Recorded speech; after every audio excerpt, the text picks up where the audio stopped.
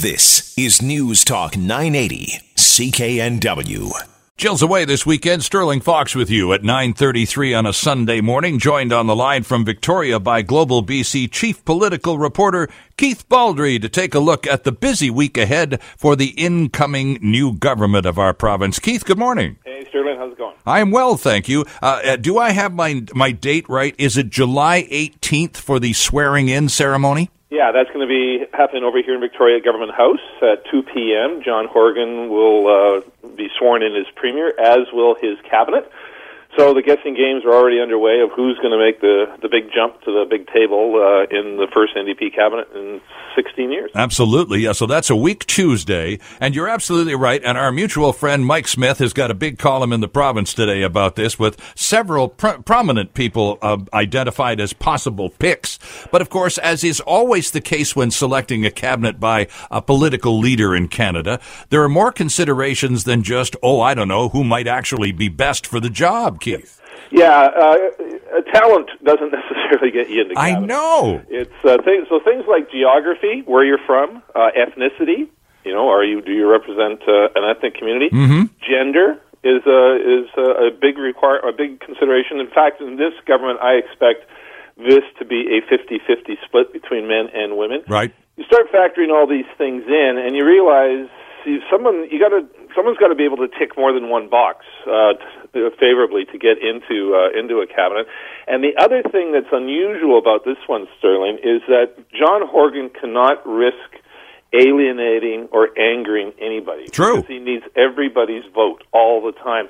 And so he's looking at a lot of newcomers. All of them potentially qualified for cabinet, but the numbers show that he's also inheriting or bringing in with him 15 people who have been languishing in the opposition benches since 2005. Wow. That's 12 years in opposition.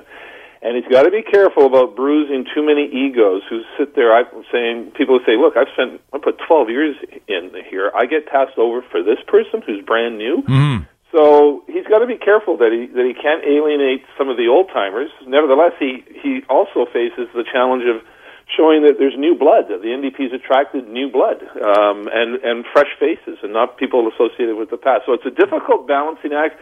Then the fact he's only got 4 MLAs outside of Metro Vancouver. Well, I was just going to point that out to you, Keith. My gosh, you talked about geography being such a key factor in determining places around the cabinet table. And this new government, this incoming new government, is overrepresented in the Lower Mainland. There are, as you say, 4 MLAs outside of Vancouver Island and Metro Vancouver. That's not a lot of representation. One would think almost automatically all 4 of them will get jobs. I think there's a good possibility of that. I think at least 3 of the 4. I think Doug Donaldson, Michelle Mungle would head the list. Doug Donaldson from up north, Stikine, Michelle Mungle from the Kootenays. Katrine Conroy's been there since 2005. She logically would be a candidate as well. Jennifer Rice is sort of the junior of those 4. She's up from Prince Rupert. So I think if anybody doesn't make it out of those 4, it's likely her. But again, I would say it's almost a lock that 3 of the 4 go into cabinet because the NDP sorely needs some representation from places other than Vancouver and Surrey. Well, and those places are going to want to be seen to be represented. It's not just enough to have an MLA, one of 4, in the House representing your outside the big city interests. They need to see those people around the cabinet table. They do, but it's increasingly apparent that this province is electorally divided between Metro Vancouver and the rest of BC, mm-hmm. and that was reflected. We sort of saw this breach, this gap occur in 2013, but it really became entrenched and magnified in the May 9th vote, where again, most of the province is liberal red, but you get down to Metro Vancouver, and most of the ridings are NDP orange. Yes. And of course, the very, very lackluster campaign the Liberals conducted in and around Metro Vancouver, really a real blasé effort that cost them a stack of seats, Keith. Yes, they really didn't figure out the affordability issue that John Horgan figured out. I actually think the turning point of the campaign, and one that continues to resonate, was the NDP's promise to get rid of the tolls on the Port Mann Bridge. That was an issue. You know, you look at people who pay those tolls on a regular basis. That was basically promising everybody, every driver, a $1,200, $1,500 check. Right. And, you know, call it buying votes, whatever you want. It was an effective policy. And you look at the ridings that swung from the Liberals to the NDP in Metro Vancouver, at least a half a dozen of them were consisting of people who probably took the Port Mann Bridge on a daily basis. Yep. And that promise alone, I think, determined the outcome of the election, which is interesting.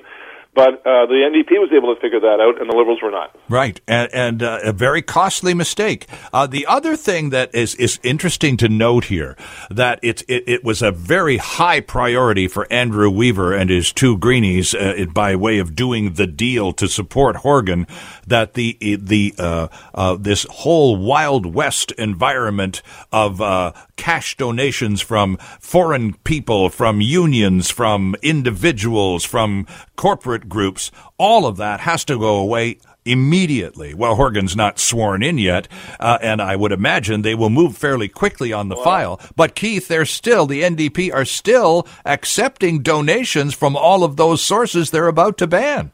Well, and it's an open question about what about to ban actually means, because the House comes back in September. There is no indication yet from the NDP that a bill will pass the House to ban corporate and union donations and foreign donations. In fact, it just may sit there. It may be introduced and come back and wait till the spring for actual passage.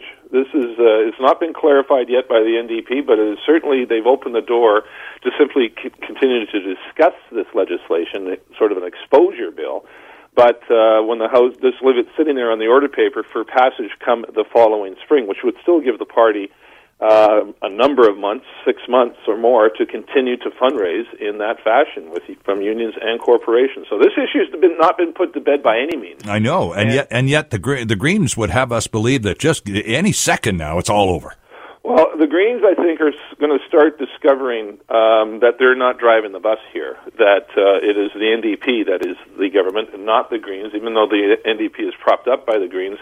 Andrew Weaver, again, you have to question what exactly did he get out of this deal.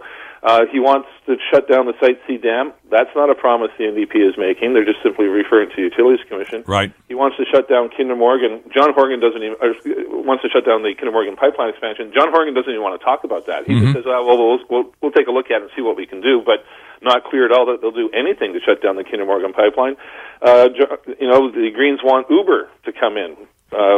John Horgan just hired Jeff Meigs as the chief of staff, the number one opponent of Uber when he was on Vancouver City Council. That's right. The Greens want tolls on all the bridges. Well, we saw where that's going. That's off the table. And now the whole pledge to get rid of corporate union donations, still very much up in the air when that's actually going to happen. Yeah, it is, and it's interesting, too. And I think one of the reasons the NDP are keeping the cash register wide open is because they have less than half the cash reserves the Liberals do, and who knows, literally, Keith, who in this province knows when the next election is going to be called? Yeah, no, everybody has to be on election footing pretty well from here on until the foreseeable future. I mean, so an election can be triggered almost at any time, which means these parties have to get ready to go. The NDP spent an incredible amount of money very effectively on those relentless television ads that attack Christy Clark in a negative way that we've never seen before in BC election history. But it was very effective. I mean, it obviously drilled into people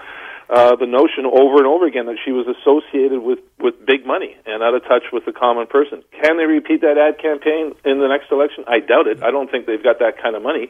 But that's one reason why I think they're going to hang on as long as possible to the current fundraising mechanisms. And to that very effective campaign, painting basically Christy Clark as the recipient of all of these donations and therefore a pawn of all the donors was incredibly effective, and made even more so, Keith, by the fact that when Christy Clark was asked about this matter during the election, time after time, and I'm sure you asked her more than once about all of this, she would shrug her shoulders and go, "Oh, people don't care about that. People care about jobs," and just slough it off as though, next. And people do care about bought and sold politicians. Well, particularly if a politician can be yoked to that image. That's what I think really hurt her. It was her being associated with big money. And that was very effective for the NDP in terms of their ad campaign. It was tying her. Remember those ads that were sort of animated ads of a picture of her, and then being literally showered with dollar bills. Exactly, yeah. $100 bills. And that was very effective and really brought the point home, I think, to a number of electors. Having said that, Christy Clark, even though she was the subject of this type of unprecedented negative campaign, still got more votes and more seats than anybody else. So True. Some Liberals are wondering, okay, is this as bad as it gets for us? After going through all this, we still emerge with the most seats, and do we just have to sort of, tinker around the edges come the next campaign to get it home? Or others are asking, do we need a new leader? Is Christy Clark done? That's a debate that will continue for some time in the foreseeable future, but I don't think it's a long-term debate. That issue has to be settled one way or another in the short term, which means I think Clark's got an opportunity to lead the Liberals again if the campaign is sooner than later. All right, I need to take a quick break here. And I did an editorial on this matter last Sunday, Keith, in which I gave the new government, this new, I don't dare say coalition, you can't say that, this new alliance government, I gave them 12 to 16 months, despite the fact that the lifespan typically of a minority parliament in the British system, like ours, is 18 to 24 months. I gave them about half of that, 12 to 16. What do you give them? I would give them roughly the same. I think the Greens and the NDP want to bring in this referendum for electoral reform, which would come in the fall of 2018. So I think that's the time frame we're looking at. And don't forget that the NDP may see suit its own purposes to trigger an election earlier than what the Greens are looking for. I mean, the NDP is going to be polling, and if they see a good time to go on an issue that's good for them, they'll go. They'll pull the trigger and deliberately lose a vote in the House, or simply ask the Lieutenant Governor to dissolve the House, which is less likely, but they could lose a vote in the House deliberately, as W.A.C. Bennett did in 1953, knowing that or expecting that they could win a majority government once an election is actually held. So I think you're on this probably the right side that I'm on as well. I don't see it going 24 months, but a year for sure. Yeah. And probably a little longer than that. All right, Keith, stand by if you would, please. I need to take a quick break, and then we'll talk about some of the prominent names that are well known to British Columbia voters whom are likely to be appointed to cabinet, and we'll find all of this out in the days ahead. And don't forget, the swearing-in ceremony takes place in Victoria on July 18th. Keith Baldrey, Global BC chief political reporter, with us, and we're back with more after this. Chills away this weekend, back with you next Saturday. I'm Sterling Fox. It's 9:49. We're at 18 degrees under still some cloudy skies around Metro Vancouver, sunshine and highs in the low to mid-20s, the weather deal for those of us in this corner of BC today. Keith Baldrey is on the line from Victoria, Global BC's chief political reporter, as we look ahead to the mix that is going to be the next British Columbia cabinet. And I guess you'd have to look first and foremost, Keith, at two former leaders who are still very much a part of the caucus, and that would be Carol James and Adrian Dix, to be pretty much shoo-ins for cabinet jobs. Oh, yeah, for sure. I think, particularly with Carol James. Carol James is emerging as John Horgan's right-hand person. I mean, she's going to be deputy premier, I would suggest. Okay. Probably going to be finance minister. Maybe education minister, but she's going to get a senior portfolio, and those are basically finance, education, or health. And I think she's a lock, as is Adrian Dix, as is Mike Farnworth, another former leadership candidate. He's the one who actually has cabinet experience. He was a health minister, right? Yep. In the NDP government in the 1990s. So I think some of the veterans are definitely going to make up the lion's share of probably what's going to be a 22, 23-person cabinet. It's 22 right now, including the premier. I expect it's going to be similar numbers when Horgan swears in his team. So look for people like Carol James, Adrian Dix, Mike Farnworth to make the grade, Doug Donaldson from the north, Katrine Conroy in the Kootenays, Michelle Mungle in the Kootenays. And then you got to look at David Eby from the west side of Vancouver. Yep. The guy has been a singular force for the last couple of years. Yeah, so of those who are sort of newer, I think David Eby for sure, Selena Robinson, who's also jokingly called one of Horgan's heroes, in the legislature. She seems to be favored by him. Melanie Mark in Vancouver Mount Pleasant, relative newcomer, won a by-election a couple years ago where Jenny Kwan's old seat was. Right. I think they're going to be in there. And in terms of newcomers, I think probably heading the list is Bowen Ma of North Vancouver Lonsdale for a couple reasons. She's got an impressive background as a civil engineer, but she's also, that's a riding that tipped the election towards the NDP. They stole that seat from the BC Liberals. Liberals had it a long time. Not only did Ma win, she won by an impressive amount, and they want to keep that seat. They need to keep that seat in their hands if they want to form a majority government come the next election. So I'd say she leads the newcomers. Robbie Collin from Delta North, also former employee of the caucus, actually. I think he would probably rank number 2. And maybe Jenny Sims in Surrey, former MP, former president of the BC Teachers Federation.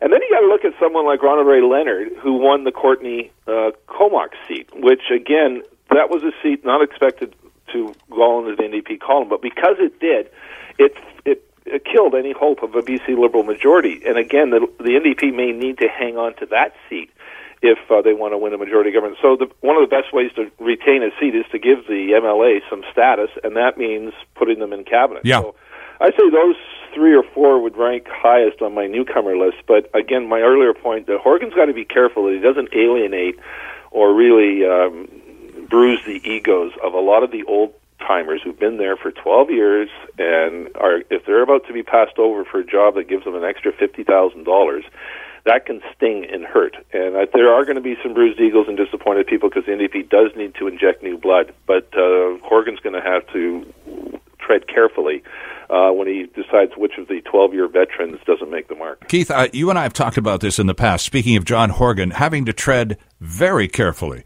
There are 2 factions clearly identified within the NDP. There's the environmental/academic wing, and then there's the union contingent. And those two, the academic/environmentalists, in many cases, are quite actively opposed to projects the union component really wants to build. There are dynamics within the party and within its membership that Mr. Horgan is going to have to manage pretty carefully. Yes, and what's even making it more complicated is that he's propped up by the Green Party, which has its own views on a number of these types of issues. Right. So, the Site C dam issue is a classic one. There are many within the NDP faction and community who want that dam to proceed. That's those are well-paying jobs up there. It's the traditional type of mega project that the industrial side of the NDP favors.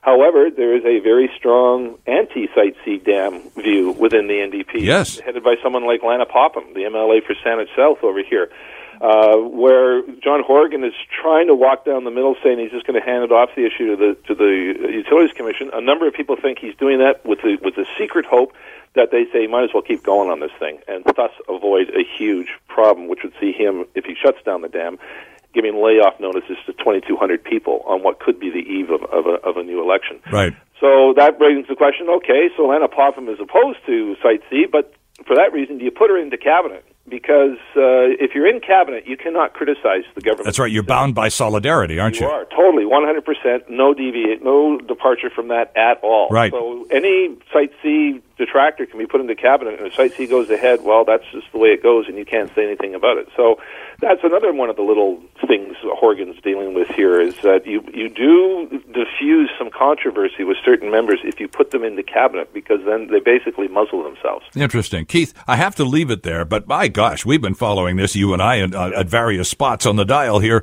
on NW for the last few months, and boy, I'll tell you, nobody's falling asleep at the switch during this, are they? No, they're not. It's amazing how many people are engaged in BC politics right now. The political process. People are actually coming up to me. We were on the legislature front lawn on the day of the confidence vote, and talking to me about standing orders. Yeah. The rule book of the legislature and about the committee of the whole and how the speaker votes. A level of political science people just never, ever bother with is suddenly part of the everyday conversation for many people. I appreciate your contributing to it again today. Always a pleasure. Talk to you. you again. There's Keith Baldrey joining us from Victoria, Global BC's chief political reporter. That's it for me. Need to take a couple of seconds here to say, first and foremost, happy birthday to this show's producer, Ben Dooley, and many thanks to our driver, Tyson Pellegrini, at the controls. Stay tuned for Get Connected host Mike Agerbo and his new show, The App Show, coming up next on News Talk 980 CKNW. Vancouver's News, Vancouver's Talk. This is News Talk 980 CKNW.